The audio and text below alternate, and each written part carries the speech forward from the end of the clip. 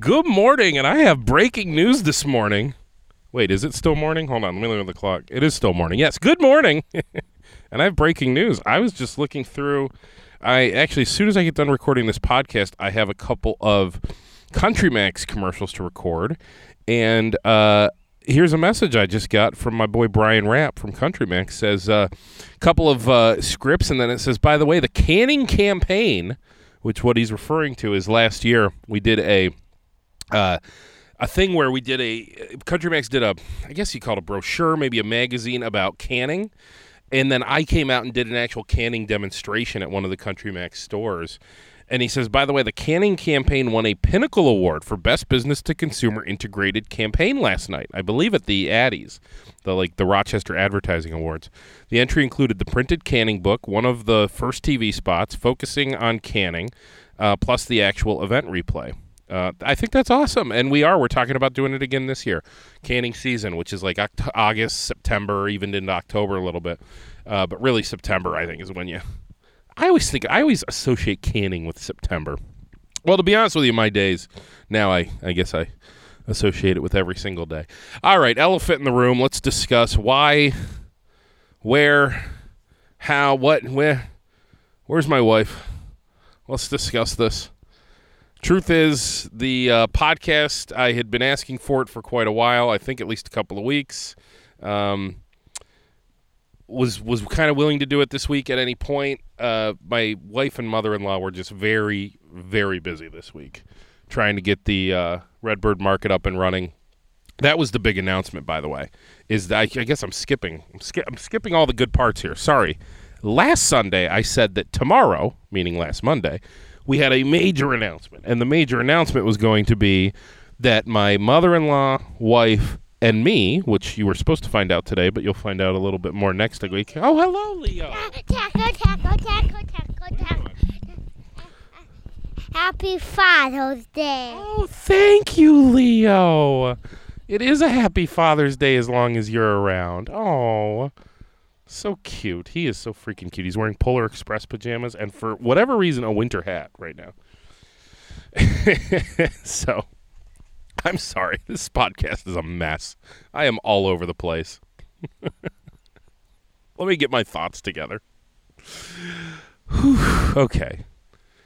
The big announcement was that Redbird Market in Fairport, a Fairport staple, has been there for, I think, 15 or so years at this point.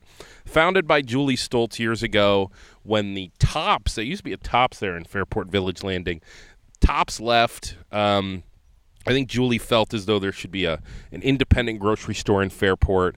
Didn't feel like the big boxes were going to really do it. I think that plaza ended up, in fact, I know it ended up taking on a Dollar General, which is still there, which nothing against Dollar General, but much different idea than, Redbird Market or high-end grocery, if you will. And she was a stay-at-home mom whose kids were going to college, Julie Stoltz. And so she founded this little grocery store in the village and ran it for many years. Eventually was ready to move on to her next project and sold it to one of her employees, Luann Trapazzos, who ran it for the last few years. And I'll get into more to the story when my wife actually does join us on the podcast, which will be next week because, unfortunately, she has canceled on me for this week. Gonna not say that much so as to hopefully not get divorced as a result of this podcast, but basically had a hard time wrangling my guest this week and getting her to actually sit down to do this interview. And she notified me about 20 minutes ago that she would not be doing it and that we could get something on the schedule and hopefully do it next week. So at this point, we have actually scheduled. So just to put this out there, in order to get time with my wife, I had to literally get on her calendar. And it's on the calendar now. I was hoping last week that we could just, at some point find an hour of each other's time. But it just every day it turned into tomorrow, and then the next day it turned into the next day, and the next day turned into the next day. And before you knew it, we'll do it Sunday morning, and I'll just put out a social media message saying how it's coming. It's just going to be a late release, and then she broke the news to me that she didn't want to do it at all. So I think it was just a really busy week. and just a little overwhelmed, and this is really her first day of kind of rest and relaxation, and so here I am recording a podcast, and if you can't tell by the all over the place of this podcast, recording with absolutely zero plan. So please don't judge the rest of the podcast feed based on today's absolute shittiness. It is what it is. Hopefully, and I guess I've learned my lesson not to promise at this point, but hopefully my wife will be on the podcast next Sunday. It is on her calendar, a time to record. That's up, guys. At this point, it's the best I can do, and the most I could say without having breaking news next Sunday that I am going to divorce court. So, anyway, Redbird Market, big news, right? I want to talk about it, but I kind of want to. I don't want to steal Ryan's thunder because that's what she's going to talk about next week. But I'll tell my perspective on kind of how it came to be, and as just a little tease, so you get something out of it. And then next Sunday, hopefully, we'll get the even longer, better version with Ryann. So, Ryann Trapazos ran it for the last bunch of years, and one day in, can almost pinpoint exactly when this was. I'm pretty sure this was either late February or early March.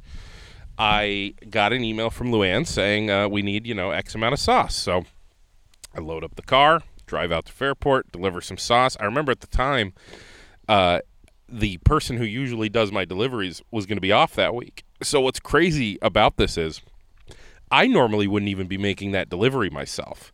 But I think the young lady who was doing my deliveries at the time was actually on vacation and had the whole week off because she worked for me at the factory too, and then on Fridays she would go make deliveries. And she was in Florida with her family. So I made my own deliveries and went to Redbird, walked in, delivered the sauce, and Ryann said, well, Paul, I've got some unfortunate news. It looks like we will not be renewing our lease, and unfortunately we'll be closing Redbird Market. And I was like, oh my God. That's terrible news. And then I just kind of chatted her up a little bit about, how did you come to this decision, and she said what she wanted to say. She just said, look, it's been fun. It's been great. Little burned out, little ready for my next adventure, just not passionate about this anymore. And I said, I understand. And, any desire to ever sell it. And she was like, well, yeah, I would sell it. I'm just not sure there'd be any buyers out there. And then the conversation from that point got into a little bit more specific about, well, what would you want for it? And essentially it came down to the number she said she would want for it sounded to me kind of doable. And I was like, well, can I see your financials? Can you print out your books? Let's see your list of assets. Let's see all the stuff you want to see when you're going to maybe buy a business. And she printed out her financials and gave me her list of assets, and I took it back and showed it to a few people, and kind of seemed like a pretty decent opportunity for the amount she was asking for it, which again was not a lot of money. I'd rather not put out there exactly what it was, so I don't want to hold back, but not as much as you would think.